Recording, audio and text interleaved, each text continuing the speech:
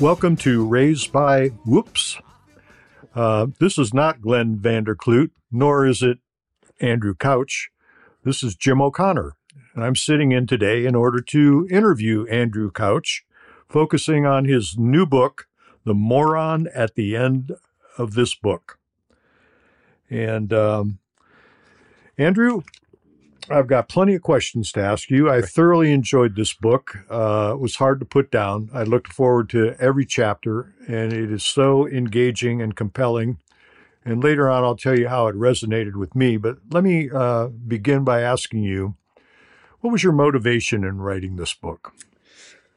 Well, good question. Thanks. And thank you for being so supportive. At the risk of alienating other people who have also been very supportive, the level of support you've shown for this project, and you and I have only known each other for like 6 months, maybe a little more, has been outstanding. I mean, you've been very, very encouraging and very willing to share your experience with other people. You've literally shared the book and bought it for other people. So, and you're doing this. My pleasure. This was your idea. This is such a tremendous, it's great. So thanks. The motivation for the book, I've kind of had this idea of writing. I just love writing stories. And I've had the title of the book sitting in my brain for, many years. It just feels presumptuous and weird to write a book about yourself. But I thought the way in was to make fun of myself, which I kind of do naturally anyway. But my wife and I had been on this really long journey, like kind of a 2-year journey, and at the end of it, I ended up having to ship my vehicle. We got stuck in Costa Rica and had to leave our van there.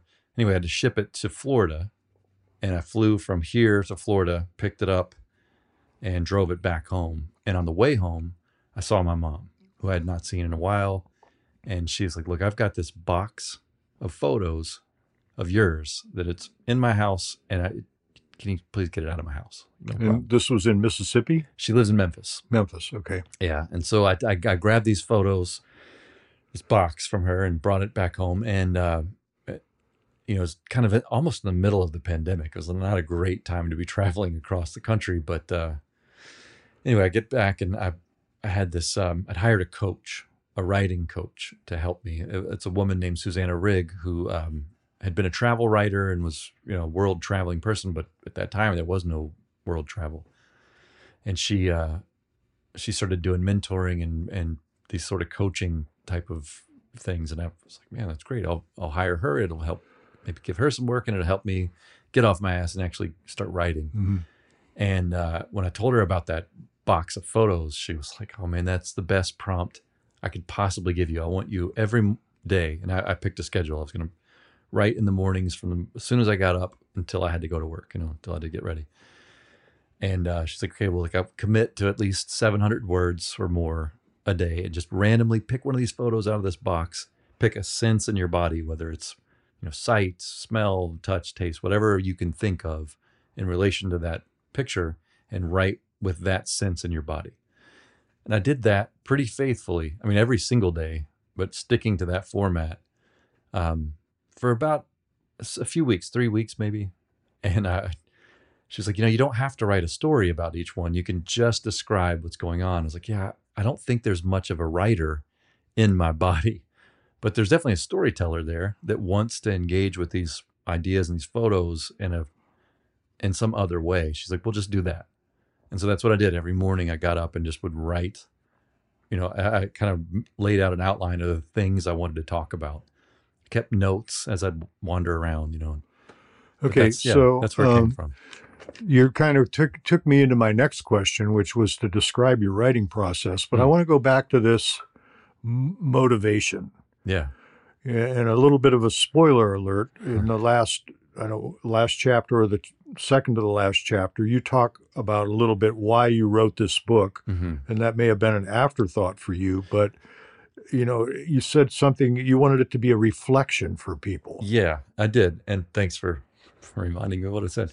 No, I guess I wasn't answering your question very well. I guess motivation wise, there's a few things. Yeah, for one, I like the idea of everybody is everyone else. We're all kind of, we feel like there's some individualistic hero inside each person that is singular and unique in the world and it's a special thing.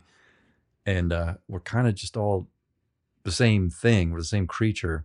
We just had different parents, grew up in a different place in the world, had different opportunities, but all things being equal, we're kind of the same, pleasure robot monkey flesh thing. Well, you made the point that you think we're reflections of one another. I think so. And so like that journey that I referenced, my wife and I, going on that trip, one of the things I was really looking for, so I'm kind of obviously self-critical and but it's, looking for a blind spot in your personality and the way you behave is real hard to see. But if you look at other people and watch how they behave, you can maybe catch something that you're doing weird, that like, okay, I see that behavior in that guy. Do I do that? And that's like kind of a blind spot checker. And so we can kind of see ourselves in others. And I think that's empathy. That's, our imagination. That's how we play and fight and learn and, meet new people, is to see something in them that we recognize, and they can see something in us that they recognize. And that's how I think we're able to get along and then find interest in things that are dissimilar and not something you would expect and something that surprises you.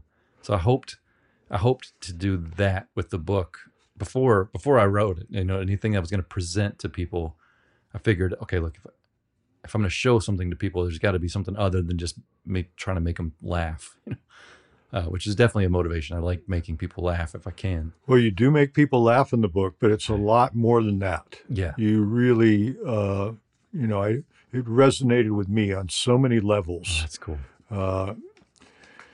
I'm wondering, but you've written before, because just before we started this interview, you told me that the one story we were discussing that you had written that before. So do you have some writing experience from before? I've kind of always done it, sometimes more than others. While we were on that journey, I spent a lot of time writing. I've written most of a fiction novel. I started it almost as a, a graphic novel. And then I just started writing out the story, and I really enjoyed that. But I don't know, I'm racked with self-doubt, and it's a lot. Writing a piece of fiction is a lot. And, as a kid, I always wrote stories, and as a teenager, I would write. But yeah, I don't have any other real experience other than on our journey. I published I hate the word blog. It just sounds like another word for shit. But it's almost like a verb, like I blogged it. But anyway, I've got some writing experience with that. And I tried my hand at writing, some newsletters. I wrote a little editorial thing that I sent into a paper. Do you keep a journal ever? I have in the past. I've kept a journal. Now my journal is just whatever I'm writing, that I have either ambition to publish in some way, or, I'm just trying to remember a thing. So are there any particular authors that you were drawn to, who might have inspired you and said, I'd love to write like that guy? Oh God. Yeah. J.P. Dunleavy is one of my absolute favorites. He was a fiction writer. He wrote a lot of different stuff. Kind of a American expat post World War II, ended up in Ireland, and just was fucking hilarious. Man, the guy just wrote these bawdy, crazy stories that are, lyrical, and that just, they take you on a journey, and it's great storytelling. And I really loved him. Obviously, like Douglas Adams. I don't know if you can tell. Do you know who Douglas Adams is? The Hitchhiker's Guide to he's a British author. I quite liked him. He was a funny, humorist kind of guy. And are you an avid reader? I like to read. Yeah. I don't read as much now as I used to, because I've been tricked by the algorithm, and I stare at computers and phones and do a bunch of other dumb shit with my time. But yeah, I do really like to read. Were you, as a kid, were you a reader? Oh yeah, all the time. I read a lot. My family is a bunch of readers. My dad. And another thing I didn't mention in the book, but I like reading on the toilet, and this is a toilet book. Yeah. Like the chapters and everything, it's just the right amount of time almost. Some of them more would than be a others. little lengthy, would Yeah. be like Feet where falling you have asleep. a second movement or something. Yeah, but it's you can come back to it. Yeah. You shit once or twice a day. You read a couple chapters. So yeah, it's a toilet book. And before the interview today, we were talking about your college career, your illustrious college career. And you said that you only spent a year or two at the University of Memphis. Yeah. But one of the things that really impressed me about your book is your vocabulary. And I assume that some of your vocabulary development was from reading at a young age, reading other people. But is there anything else that you attribute your, it's just incredible, your vocabulary. Well, it's just so... yeah, thanks for saying just that. so well-spoken and well-written. I think maybe just reading British authors, who have like such a comparatively formal speech pattern and use such like beautiful language to describe things. And like when you read a translation of another book, from another language, like I've read Don Quixote twice and two different translations, and there were expressions that were just different in the book. And I like the way that people who are from another country or another language, when they express themselves in English, the words that they reach for are often really cool, and the way they put it together. I don't know. I guess I've paid attention to that, but if I have a expanded vocabulary, I guess it's probably from reading as much as I did. And as a kid, I did have it's funny, I talked about in the book this basketball coach that yes, which brought back some real strong memories for me when you back talked to him. I very much so back talked him. I'm not proud of that moment. I hope I got that across in the book, but he was a good teacher. And he demanded a lot of us. He got us journaling every day. And I had a strange high school experience because my job, I've always been a working person from a very early age. And I would come back from these crazy weekends where I was traveling to another state or working at some crazy party, as a professional. And I'd write about that. And my favorite thing to do was pass it to the guy behind me in class, this guy, Chris Sobzak. I would hand him, and he'd be like, "You're out of your fucking mind, man. What are you doing?" But that teacher was very he wanted specificity. He was very keen on you just describing the shit out of a thing, and you can always whittle it from there, but describe, and to be curious about the words you use because they're important, and to dig into the idea of vocabulary. So I should definitely credit him with. Well, I think you leave the reader with a positive view of him. I hope so. As an English teacher. Yeah. Not so much as a basketball coach, though. He had much more success with other teams. He and I just were not meant to. I think I've also gotten across in the book I have issues with my father and male authority figures, and I hadn't quite worked that out very well. Yeah, and I'm going to get to that, the whole relationship with your father, because that takes up quite a bit of the book and a lot of emotional space. For that. Now, the name of this book is The Moron at the End of the Book. Yeah. And the book is filled with self-deprecating statements about yourself. Mm-hmm. What's your definition of a moron? Well, it's funny. I that was in the very, very beginning. It's definitely something, if you were to say, "You're a fucking moron," I would not feel great about that. It's like... Right. You don't like being called those names. No one likes it. Yeah. But it's... remember, did you ever listen to Lenny Bruce? Sure. Mm-hmm. He would talk about the power of words. Like a lot of people say, or some people say, that if you say a thing, you're giving it power. I tend to think just the opposite. Like if you normalize a thing, you take the power away from it. It's not hurtful. And the idea of a moron, I just wanted to whittle down the sting of moron a little, just for whatever I can. Because everybody is one, for sure. We're all at some point and in some way a moron. We don't know. When you're not being willfully ignorant, you just don't know. No, but there's a difference between behaving in a moronic way Yes. and being a moron, Yeah. right? I can grant that. Because yeah, if for you're sure. a moron, that's almost kind of constant. Yeah. Well, I mean, it used to be a medical term.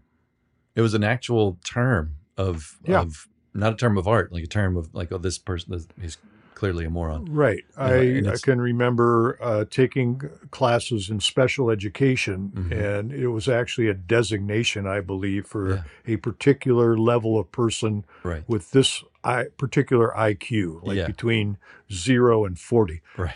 So you really don't think of yourself as a moron, do you? I mean, not in a general everyday sense. Like I said, if you were to refer to me as a moron, other than jokingly, yeah, I wouldn't like it as a general thing, but like, I guess the thing I'm trying to get across is that, moron would be it's a rough one, right? To call someone a Yeah. moron. It's like, man, Yeah. this fucking moron. Which I do all the time while I'm while you're driving. driving. Exactly.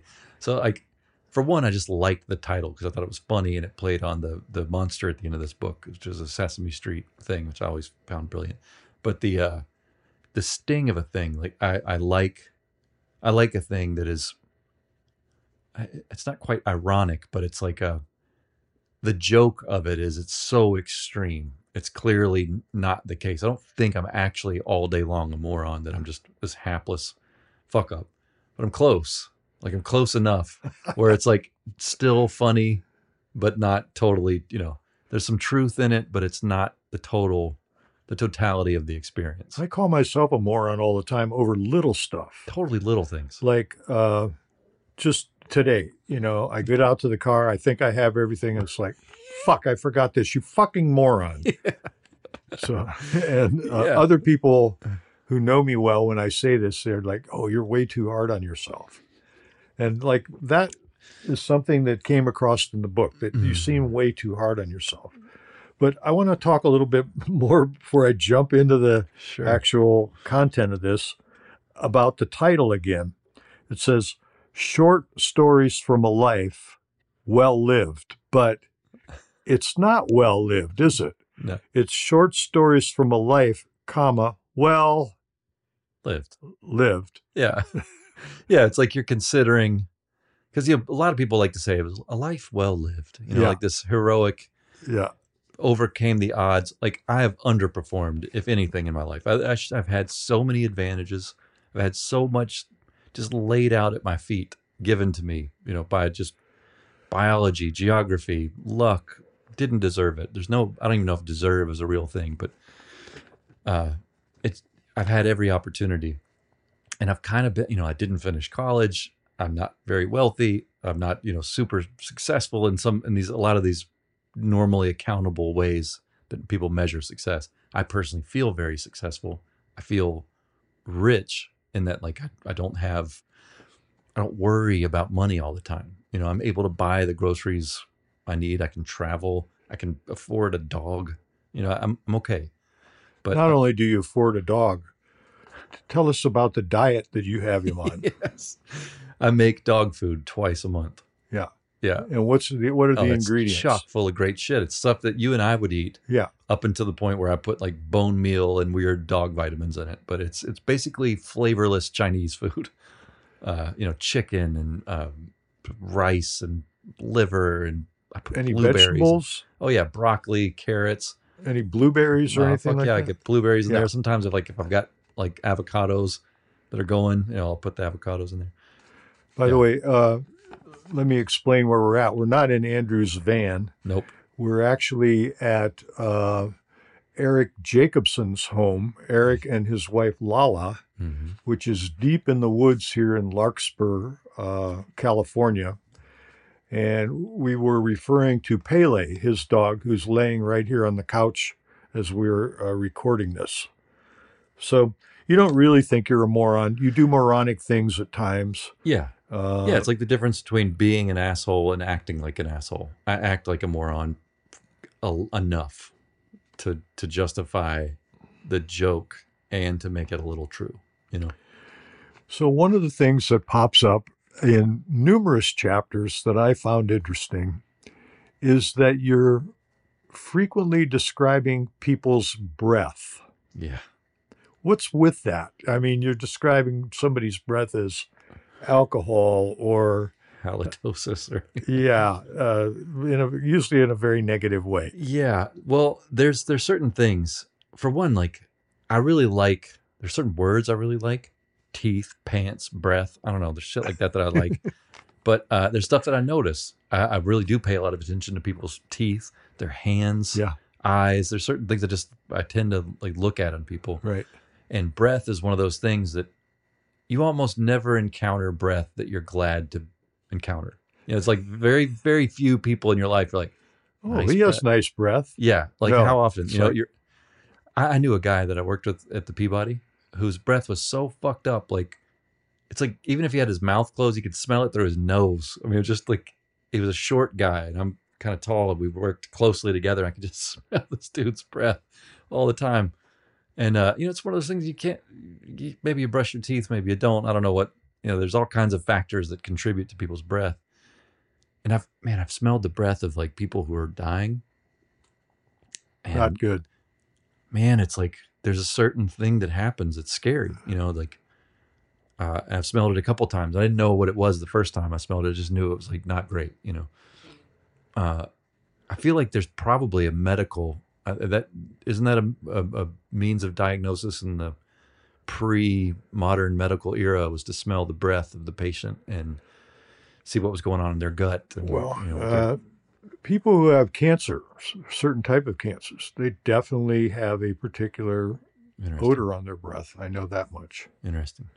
So yeah, I don't know. I probably have some sort of weird obsession that I've not analyzed fully, but it's funny that you noticed that it's in there more than a few times. And I also want to talk about fighting. Mm.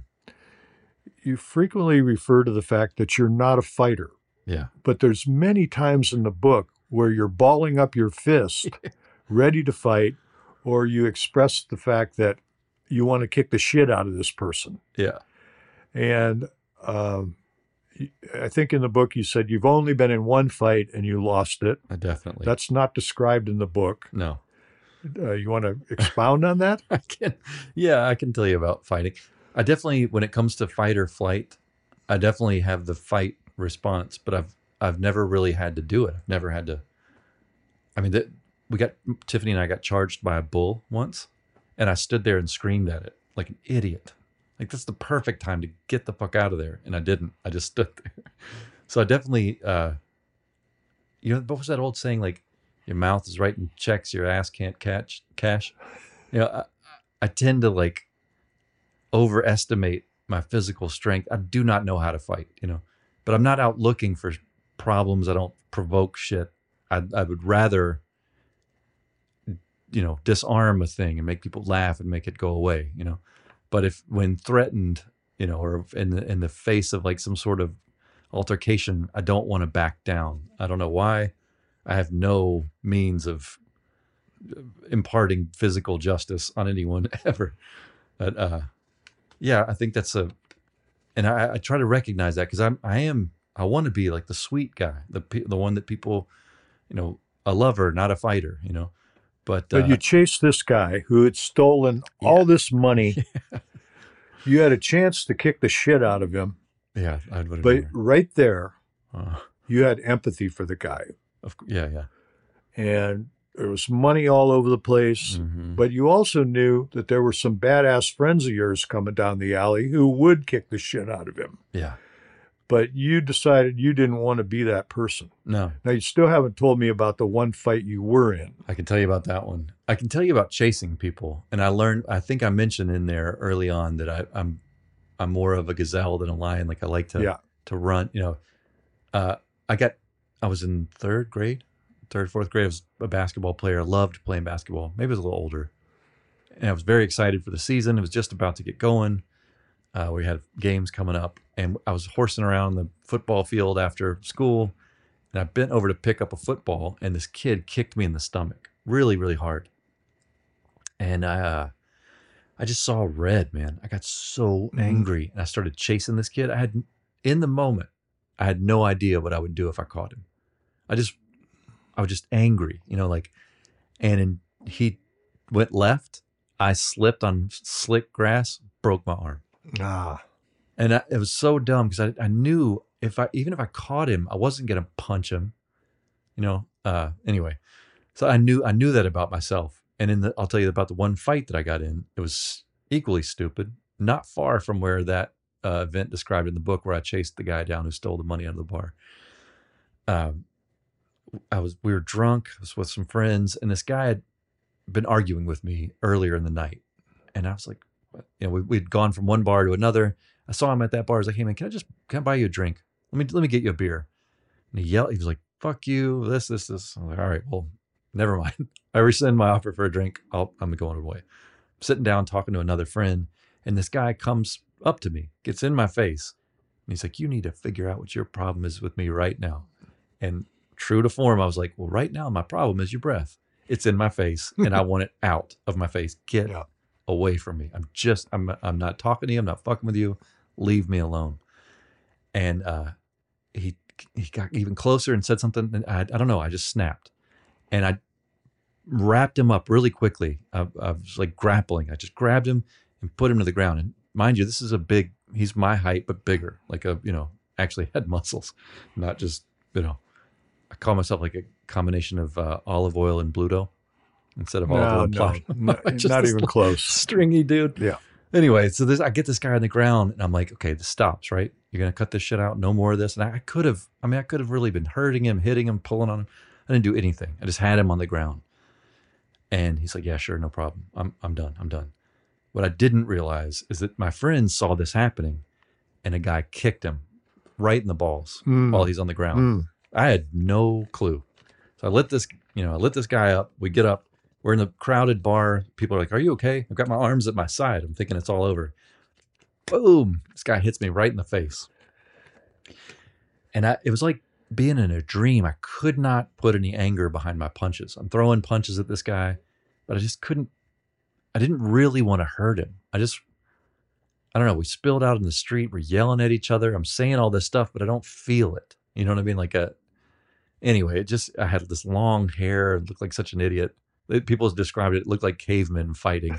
It spilled out into the street at like 2:30 in the morning. The Neanderthals are at it again. Totally. I mean, just the dumbest contest of all time. We're knocking each other around. He eventually at one point had my hair like in his hand. We're on the ground. He's like, somebody get this guy.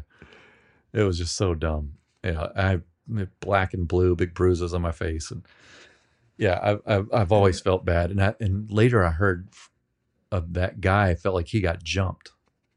Because, I had him on the ground, he got kicked. So his perception of the thing is like, I'm this horrible antagonist attacking him, It's like, damn it, that's the last thing in the world I wanted. I didn't want to fight this guy at all. I didn't want anything. I offered to buy him a beer 5 minutes before that. You fight with your siblings at all? Not really. My brother is 11 years older than me. My sister I was scared of because she's nuts. She had these really long, powerful legs, and she'd kick. I'd like wrestle with my little sisters, but never hurt, on purpose or anything. We weren't really. Let me go back to your love of basketball. Yeah. You don't talk about, the only story in there about basketball is when you yell at your coach and then quit the team there. I got kicked off the team. In the gym. Yeah. Yeah. And also where you were a stand-in, but that really doesn't count as basketball other than you were shooting around and the guy decided to block your shot, which was quite funny. Hilarious. But so did you play basketball in high school? No, I loved all it. Through? Yeah, I played basketball as a kid and all the way through that game. And I played, I would go play with friends after until I was in my 20s. Yeah. I loved basketball myself. That was my sport. Mm-hmm. And I played actually until I was 55. So nice. Who was your idol? A basketball idol? Yeah. I mean, I'm a goofy white dude. So Kevin McHale from the Boston Celtics. Okay, I missed it. I wrote down who I thought you were going to say. Who'd you have? Pete Maravich. I like Pistol Pete, man. He was hip. I watched the Pistol Pete documentary. I was a shooting forward. I was a 3-point shooting forward. And I liked basketball, but oddly, and I'll mention it all in the book, soccer was the sport I ended up being much better at. And I started way later with soccer. I would have never thought that people play soccer in in the Memphis. South. Yeah. I played against two guys that were, they ended up playing in the Olympics and pro. They're probably retired now, but they were pro soccer players. Our school was terrible. We were not good. And we were in this district where we played all these much bigger schools. And so, scouts would come and watch these great players on these bigger teams. And, they just happened to see me, and I'm on this not very good team, and I'm a pincushion. I remember my junior year, there was one game where we lost like 10-0, but I had like 55 saves. So they're watching this, these great players, and like, okay, they're kicking the shit out of this team, but like, look at this kid, look at this goalkeeper. There were 65 shots on goal. You were a goalkeeper? Yeah. Oh, I loved it, man. It was like you could just dive and fly through the air, and I was unusually fast for somebody my size. I was really quick. I don't know a lot about soccer. Never liked it because you weren't allowed to use your hands. Except for the goalkeeper. Except for the goalkeeper. Yeah, which is what I liked about it. So maybe I should have been a goalkeeper back then. You probably would have been great at it. Well, you have long arms like me. Long arms, long legs. And I wasn't afraid to knock into people. And I was very physical. And I was not afraid of any of the guys, the soccer players. They're all like kind of scrawny, smaller guys, and I could knock them over. So one of my favorite chapters, and there were a lot of them in there, were when you went to New York City. Okay. And wow, did you have some experiences there? I did.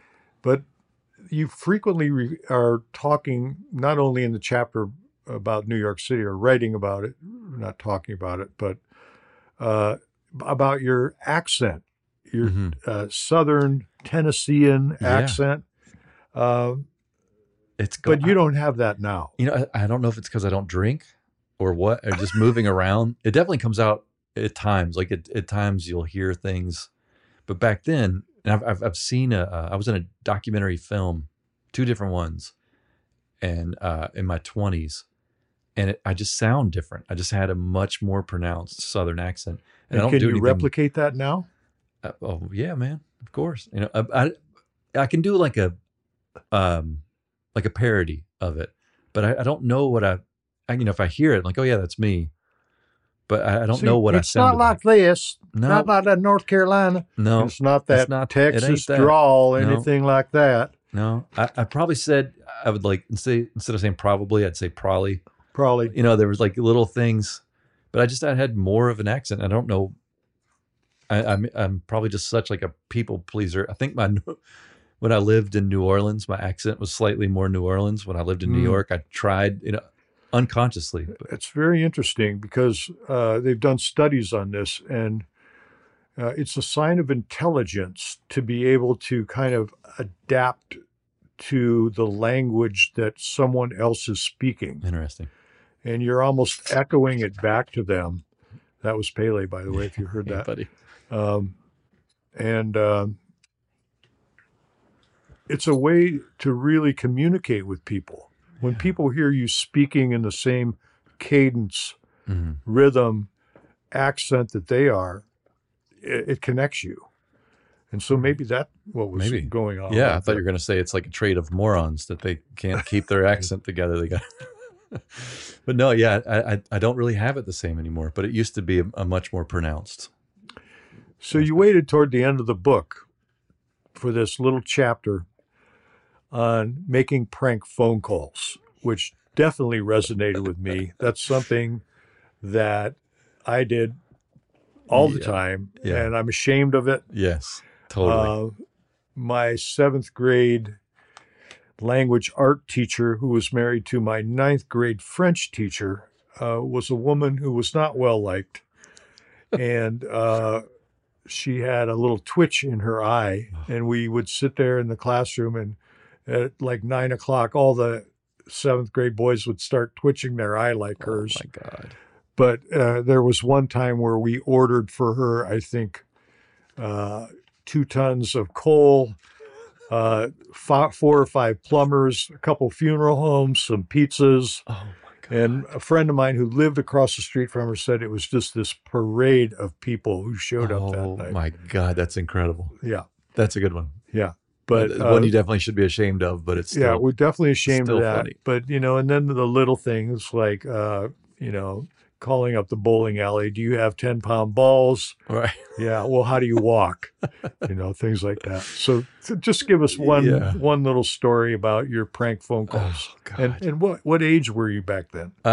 This was probably 10 to before my balls dropped, before my voice got deep.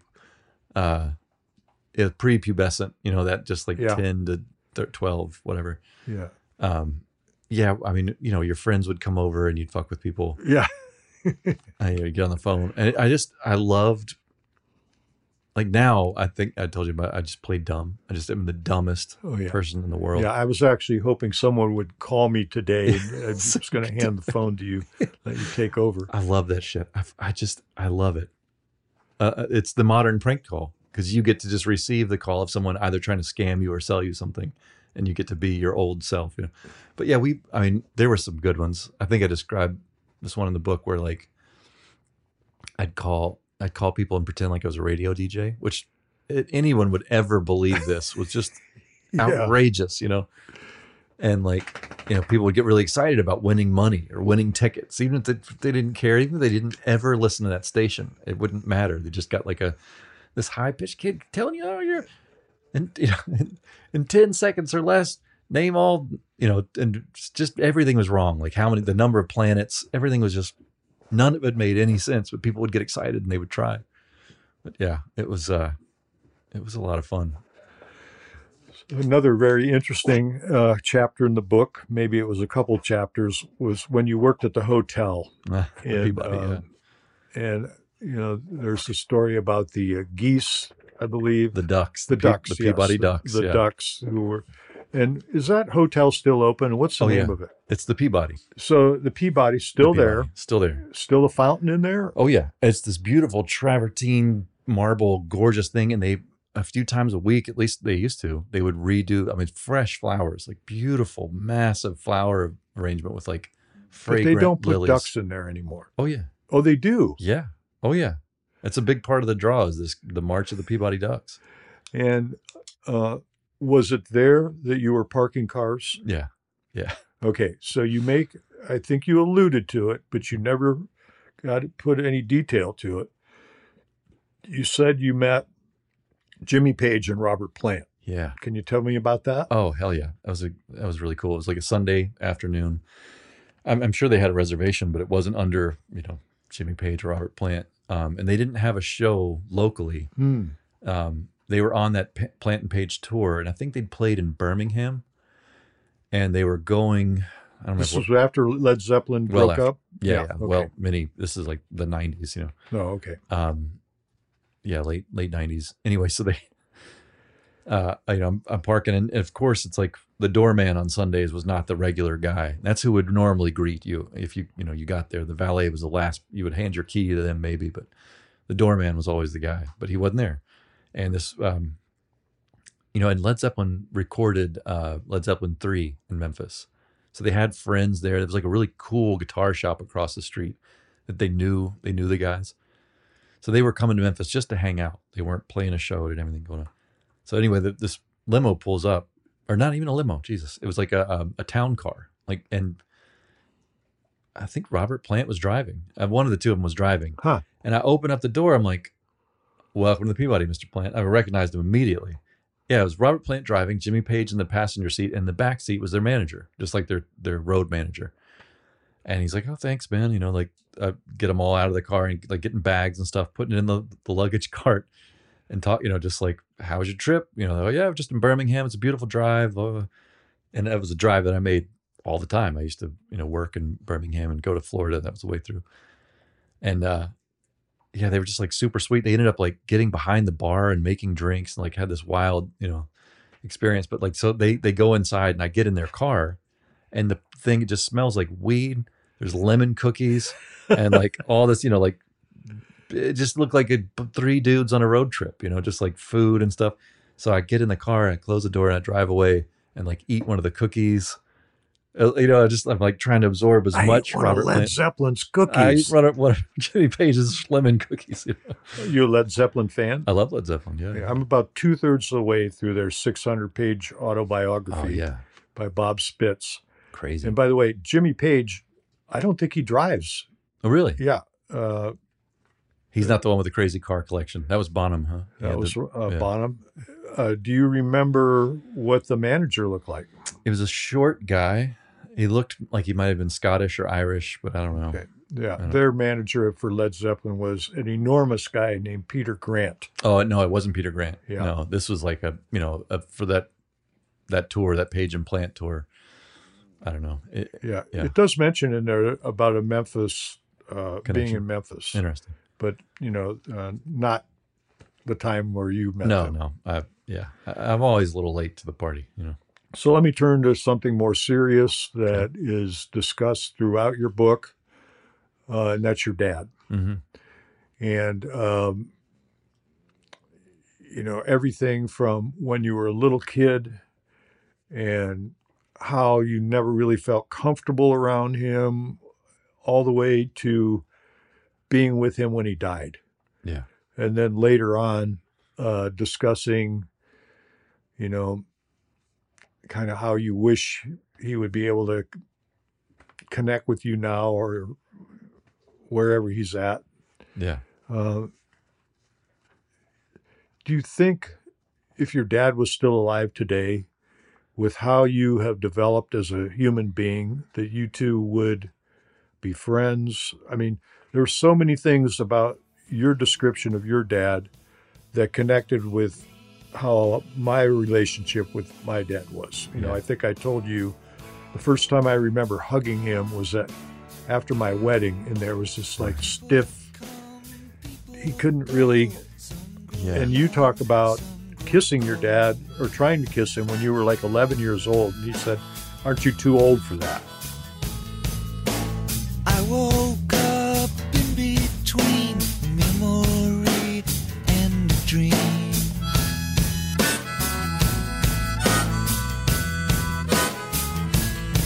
So let's get to the point.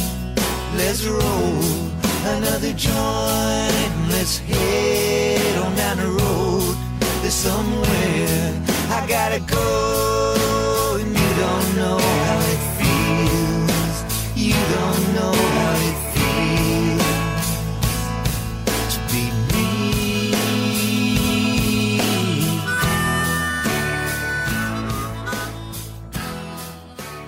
Well, so that feeling, of not feeling comfortable around a guy that you're, I think, maybe afraid of. I mean, I definitely felt afraid of him, and I felt like I couldn't express myself around him. I could be just glib and any, it didn't matter. Like I said, I mentioned in there, one of my best friends was 72, like many years older than my father. Yeah. But around him, I just could not ever articulate that thing. So when I think about, it's funny because a lot of while I was writing, I think about if a lot, because if is like one of the essential elements of story. Yeah. Just the idea of the future and the unborn people that don't exist and may or may not, the idea of, if in the past I had done this instead of that. One of my favorite jokes is, well, if grandma had balls, she'd be grandpa, Yeah. But the dog didn't stop to take a shit, he'd have caught the rabbit, right? Right.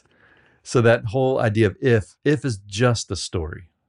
There's only what actually happens. There's never, possibility is this game we play. So like, would my dad and I get along? I would be such a different person if he were still alive. I've thought a lot about this because,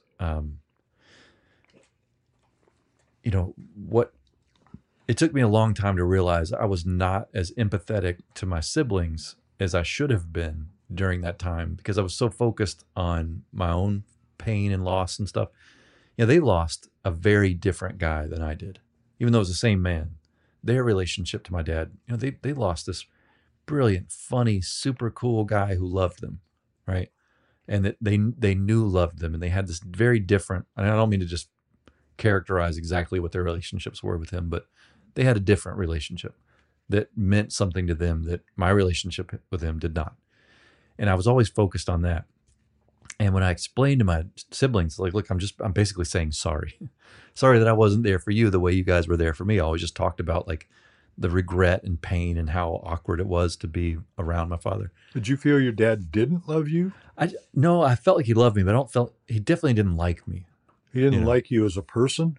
It just, I was like like a hat you'd rather not wear. You like hats. Hats are great, but that one's not your favorite. You'd rather not put that one on. I was that, like I was too much like my mom, not like my brother, not like him. And my dad, he had a tough life. He was one of 16 children born, the idea of getting affection from your parents and all that type of stuff. Like I'm very spoiled in the amount of affection and attention I got from my parents. So I don't really know what it was like for him to be able to look at this kid who had every fucking thing in the world, everything, like who was depressed or sad or whatever thing I was going through. Like, I don't know what it would be like for him to know that he'd given me every possible opportunity and to see kind of a fuck up, this weird little guy who wasn't like my, achievable and achieving siblings who were talented and smart and capable. I was definitely like the runt in that way. So I can empathize with his disappointment in me wasn't like malicious or unjustified in a way, But yeah, the guy that I became and the guy that may or may not have existed had my dad remained alive. I think we've got enough in common on a base level where we would have been able maybe to discuss things. But like the experiences I've had since and the things that have molded me into whatever the fuck this is, I'm not sure they would have happened had he remained alive. So this is how what you wrote about your dad resonates with me. And that is, when I really reflect back on my dad's life, he grew up in abject poverty during the Depression. His father died when he was 1. His mother was blind. Wow.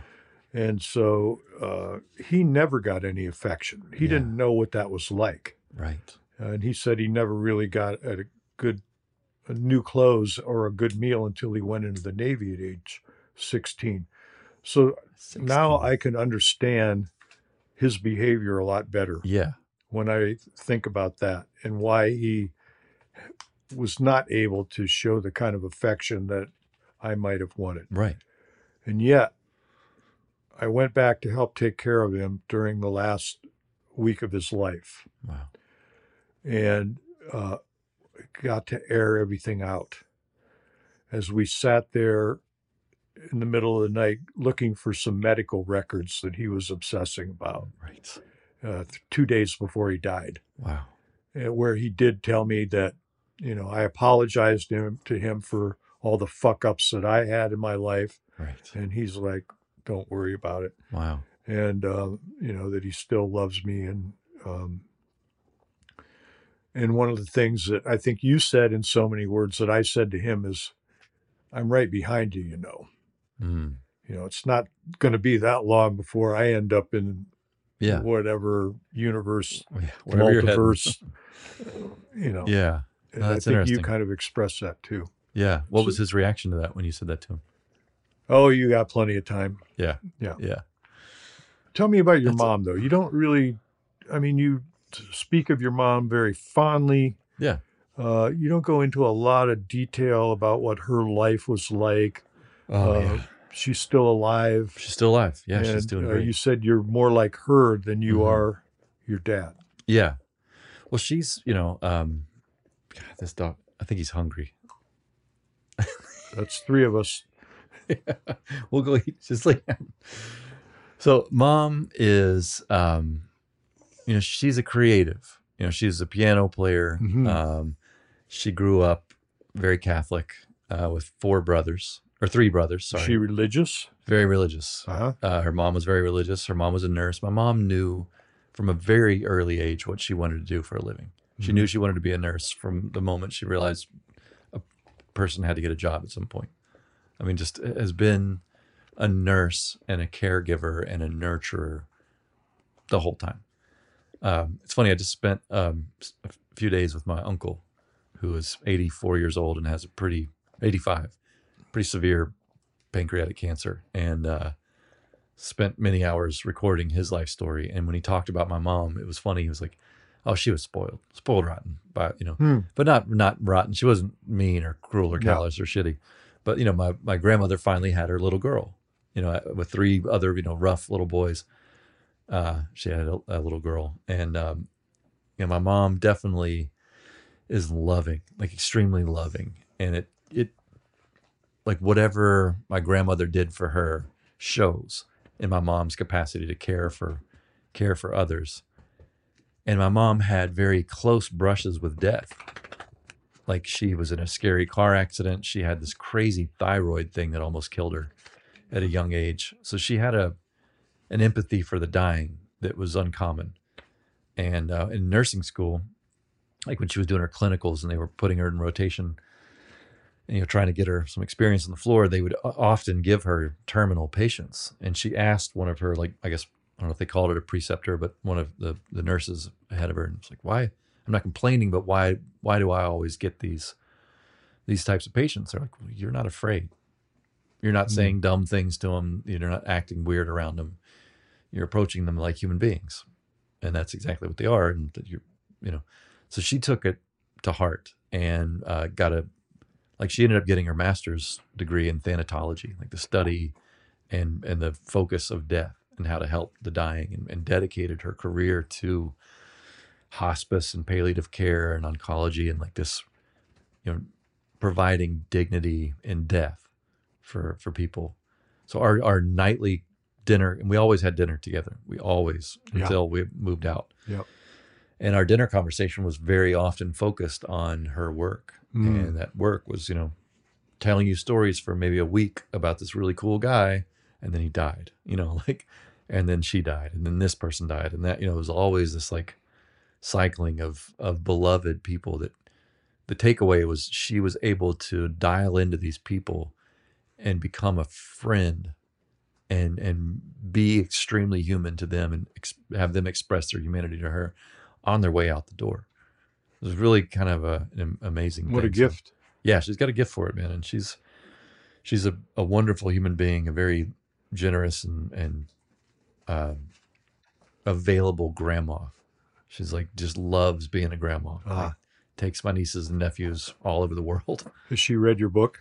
Yeah, she read it. She laughed. A lot of it made her uncomfortable, obviously. I tell a story in there about a botched, what was not actually a suicide attempt, but it was seen as a suicide attempt.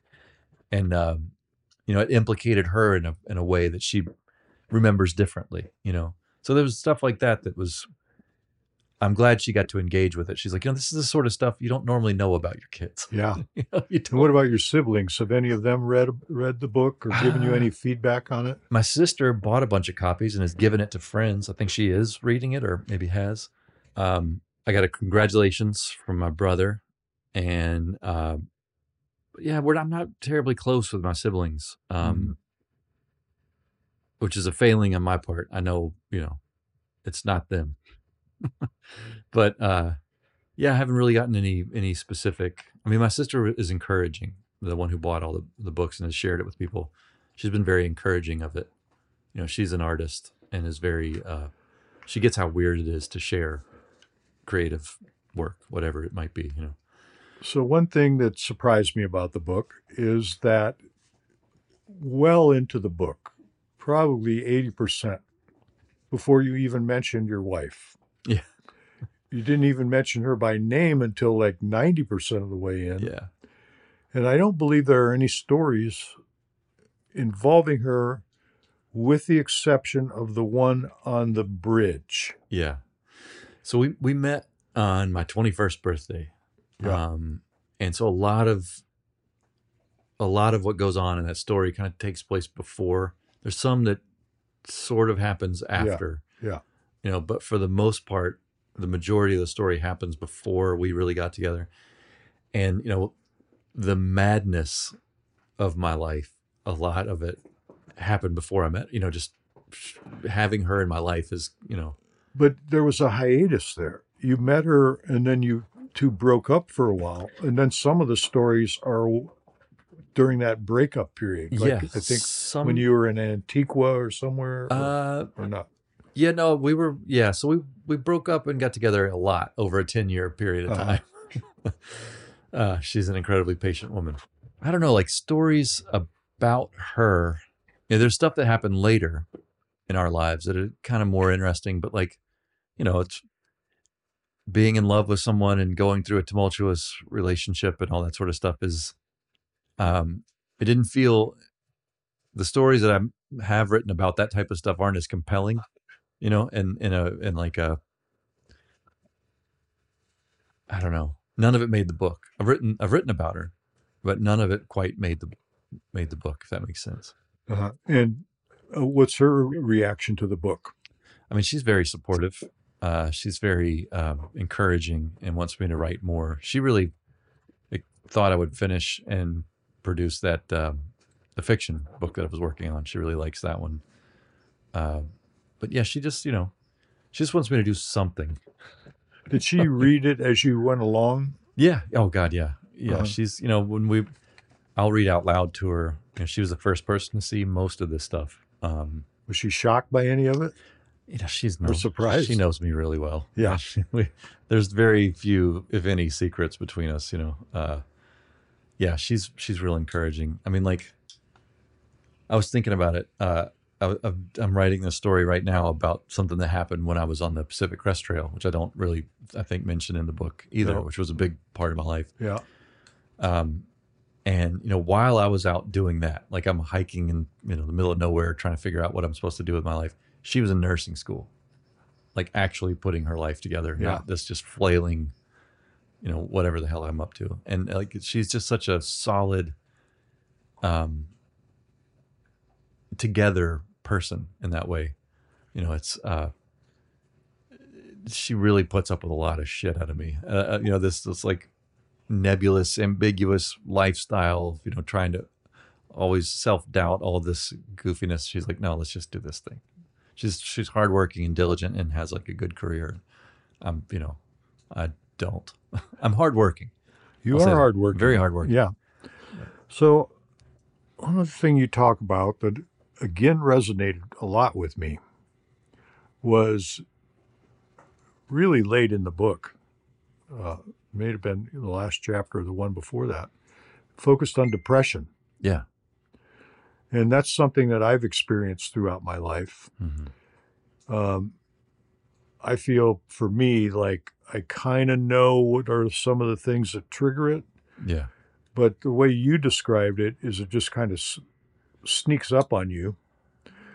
And just for the listener, Andrew talks about being in a depressed state and how it affects his ability to function in general. And you also make reference to some people earlier in the book, somebody who was actually lived here for a while. Yeah. Who was undergoing a lot of depression, and you were shocked that it changed his voice. Mm-hmm. And I can speak for myself and say, I know that depression has changed my voice at times. Yeah. So, are you still experiencing depression at times? Yeah. Do you have family members who experience depression? Is there any more you want to say about it? Yeah. I mean, I don't want to say too much about my other family members, but for sure it's a thing, that, it's such a strange thing, depression. It is. Especially when you're self-aware. Did you ever read that book, My Stroke of Insight? Maybe. A neuroscientist or a neurosurgeon who talked about having a stroke. Yes. That was her field of study, and then she actually had one. Yes, I do. And she was able to really give a lot of insight into what happens. I do remember that. So I'm obviously no expert in fucking anything, but especially not clinical depression or what all that really means. But I am very prone to self-scrutiny. I aim for self-awareness. And to be in that depressed state and with a predilection to self-awareness is a weird place to be, because you're observing yourself behaving in a way that is not great. And you're aware of all your advantage, all the things that are working in your favor, yet you got the blues, man. You cannot shake it. You can't rationalize yourself out of it, no matter how much you realize, like, look, I'm not in Yemen. I'm not starving. It doesn't matter. I went into a terrible depression once on one of the most beautiful lakes, one of the most beautiful places I've ever been in my life. And I felt like I just wanted to get in the lake and not come back out. Just wanted to dissolve in it like a pill. I know you don't like people giving you advice related to how to get over depression. One of the things I'll say that is not really advice, but maybe provide a little insight, is I find that I get depressed before I have to make a big decision, mm-hmm. or before I am making some kind of existential decision in my life. And once I make the decision, it's lifted. Really? Interesting. I don't know if that might have been similar for you or not. No, very often I go through existential dread. I'll just suddenly wake up thinking about what Douglas Adams called life, the universe, and everything. Where you're just suddenly overwhelmed with the idea of pointlessness and the weight of existing, which can be, it's a lot. And I just ruminate, and I feel just to look at it now when I feel fine is a good time to talk about it, but it'll just suddenly come up. I can kind of feel it coming a little bit. And then mm-hmm. suddenly it's just, you're snowed under with this like sense of pointlessness and purposelessness. And when I have a big decision to make, when there's things that are important in my life that need to get done, and that there's like a clear direction, it's one of the reasons I like taking point A to point B journeys, because it gives my sense of direction and purpose a very clear thing to aim at. I'm going to start here and I'm going to go there, and that's my job in this time period. Memphis to Des Moines. Fucking Des Moines. Florida to California. If I'm going to drive, I just love having an actual destination. Yeah. To combat that otherwise fairly overwhelming sense of pointlessness when I literally have a point A and a point B, and that's what I do. I can distract myself with purpose. And most of the really happy people I've met in my life, the people who are observably well and together, they have a sense of purpose in their life. Yeah. Like, I'm here to do X. I've never really felt that. And the more I examine that, the easier it is for me to slip into some existentially depressed. Do you think writing this book was compensation for any of that, or trying to fill any kind of void? Or everything is an effort to fill a void. Yeah. Every sandwich, every squeeze of my wife or my dog. Yeah. I've been trying to read, been reading Viktor Frankl's Man's Search for Meaning. Yeah. And where he talks about like confusing pleasure or mm-hmm. work or for purpose and meaning. And I struggle with that. I struggle to try to find, instead of filling voids, I don't want to be in that position where that's what I'm doing, So was this a sense or an effort to find some purpose? Well, or direction? This was an effort to write a book. I wanted to do it. I've always wanted to do it. And seeing that I now can and what it takes to do it, this was like, okay, yes, I can write a book. And there are many other things that I'd like to write about. I mean, it is fun to write about myself. Like, I'm with me all day long. I've got a lot of stories. But so, how has writing this book changed you? Well, it's given me a little bit more confidence in my ability to tell stories. So I'm thrilled with storytelling. I'm thrilled by it, thrilled with it. I want to hear them. I want to tell them. I grew up, around good storytellers. Yeah. And like I said, most of my friends have been older, a lot older. And that's where you get all the stories from, and you watch how people do it, and you know, so that it's given me if it's changed me at all, it's given me a sense that I know it's possible to do it, and that people get something out of it. I mean, man, your response to it has been really kind and unexpected. Like a friend of mine said, I came into this with no expectations, and you've exceeded every one. Which, so, any regrets related to writing this book? Anything you wish you wouldn't have written about, or I would have written about, or emphasized more, or expressed myself in a different way? Not necessarily. No, I don't know that I have any regrets. I mean, for sure, I wish I would have. There's some pretty crucial misspellings and some, there's some formatting errors and things that I've now addressed. There's a new edition coming, but as far as thematically, other things that didn't make the cut that maybe could have, and so long as no one is hurt by anything I said, which so far no one has been. I don't know if any residents of Des Moines have read this book yet, but they might have some notes. But I don't feel regretful or like I've. Do you think your dad would have been hurt? Maybe, but I think I was fair. I tried to be. I don't know if I was, but I aimed toward an awareness of, I think it would have, I don't know if it hurt. Yeah, he's a sensitive guy. I'm sure it probably would have hurt his feelings. But hopefully he would have been able to see. It's the sort of shit I wish I could have said in person. And when you're left without someone to say it to, that's why I wrote that one letter, the letter to Dad, like explaining. And in the back, I was like, hey, I hope this doesn't, I know this seems like a negative Yelp review of your parenting, but I am grateful. I don't have anything in my life without you, there's nothing. So is there another book coming along, or I'm formulating in your mind? Yeah, I'm working on a couple things at the moment. I got to pick one and go for it. One I'm calling Be Anywhere, Whenever, Field Guide to Compassionate Nihilism. And it's sort of a take on Be Here Now, the Ram Dass classic about being present. It's on my nightstand. Yeah, beautiful, lovely thing.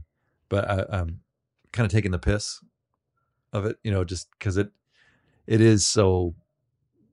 If you suffer from existential dread and self-doubt, and you feel like you're never going to hit that target of being here now, it's like it's a rung lower for all the underachievers, and people who suffer that, like the existential dread of, the weight of existence bearing down on them, the idea of compassionate nihilism. So you're not just a dick, you don't become this calcified, cynical asshole. It's not necessarily advice. It's just poetry and goofy anecdotal stuff. So there's that, and I'm working on a fiction, that same fiction book that I'd previously worked on. And I'd be remiss in not telling the audience that this is the actual site of the koi slaughter. Yeah, we're there. There's a whole new batch. There are 10 koi currently in that pond. But they're looking really healthy, and it looks like you've learned your lesson. I almost did it again. Just the other day. I got really distracted. The power went out while I was putting water back in the pot, because you have to do exchanges every once in a while. And you put in a little, but not a lot. And it started to overfill. I was like, oh, Jesus Christ. It's like I had the timer set, and when it went off, I got distracted by something else, and I meant to be turning off the water. I almost did it. Yeah. And almost killed the fish. And for those listening, there's in the book, Andrew is lamenting about accidentally killing off the koi in the koi pond here that Eric Jacobson has, and that he's very protective of and loves. And anyway. And now at this point, I've been around these fish so much for so many years. I feel protective of them. I love them. Like, we've got names for them. I go out and check on them. There are cameras right now pointing at that pond. Yeah, and I was here on the 4th of July, and there was a bird who was What kind of bird was that? A heron? Big fucking heron that ate fish. Yeah, it's eaten. We've lost a lot of fish to heron and raccoons. So, but now there's like protection from there. So. Yeah, it is Okay, so you're really putting a lot of effort and energy into studying voice acting. Correct. You've been taking courses. You've got your booth here behind me now, and you're recording this book as an audiobook. Yes. So what's your dream for being a voice actor? Well, I'd like to be able to not work so physically hard, because my job now is all muscles, just moving things, picking things up, building. Just physically, I would like to have other. So what are your perfect voice actor jobs? For me, I'd love to do narration. I would love to do audiobooks. I know it's the lowest paying thing on It's the hardest, most tedious, lowest paying. But I enjoy it. I like reading, and I like to read out loud. I like narration of, I don't know if I've got the right voice for, for nature documentaries or things like that. Yeah, that's what I'd like to do too. Yeah, I think that's everybody. For like National Geographic show or something like that. But I think, creative things that require, I don't know that I'm not much of an actor. I don't have like great characters, but I can, I don't know. As I go further into it, I realize how bad I am at commercials. I've never been good at selling things ever. And it continues to this day. But yeah, I like. Well, you're pretty good at selling organic fruit in New York City. Yeah, I had a good time with that. Yeah. But I think my ideal jobs would be doing narration and audiobooks. If there were, I don't have like a. I like the idea of erotica. I'd like to produce erotica and help people make it, but I don't have an erotic voice I have like a make fun of shit or explain things voice. I don't know that I have like a sexy voice. Well, so that's for other people to determine. Right. So I don't know. My dream job would be, if I could narrate stories, if I could do what I do, just reading stories to people, I'd love that. That'd be my ideal job. So it's been a real privilege to be able to interview you for this. Oh, thanks. It's been a total delight to read your book. I've connected on it so many levels, so many chapters. I've laughed, I've cried. You really have a way with words, and it's just an honor to have you as a friend. So I just want to thank you and kind of wrap up this podcast for today. Yeah. And I hope you've enjoyed this experience as much as I've enjoyed interviewing you. It's a tremendous honor to have anybody read anything that I've written. I mean, a short story alone, if I just sent you something and you read it, I'd be grateful. But that you've not only read my book, but you've shared it with so many other people, and you've taken the time to ask such, pretty well thought out questions is an honor for me. So you can find this book, man. The Moron at the End of This Road, or The Moron at the End of This Book, Short Stories from a Life Well Lived. By Andrew Couch. You can find it on Amazon. It's available in paperback. It's also available in Kindle, and soon to be available as an audiobook. Correct. So, and you can order this if you want to support your local bookstore. You can order it from a bookstore. Order it from a bookstore, so they start stocking it. So, thank you, and it's a wrap.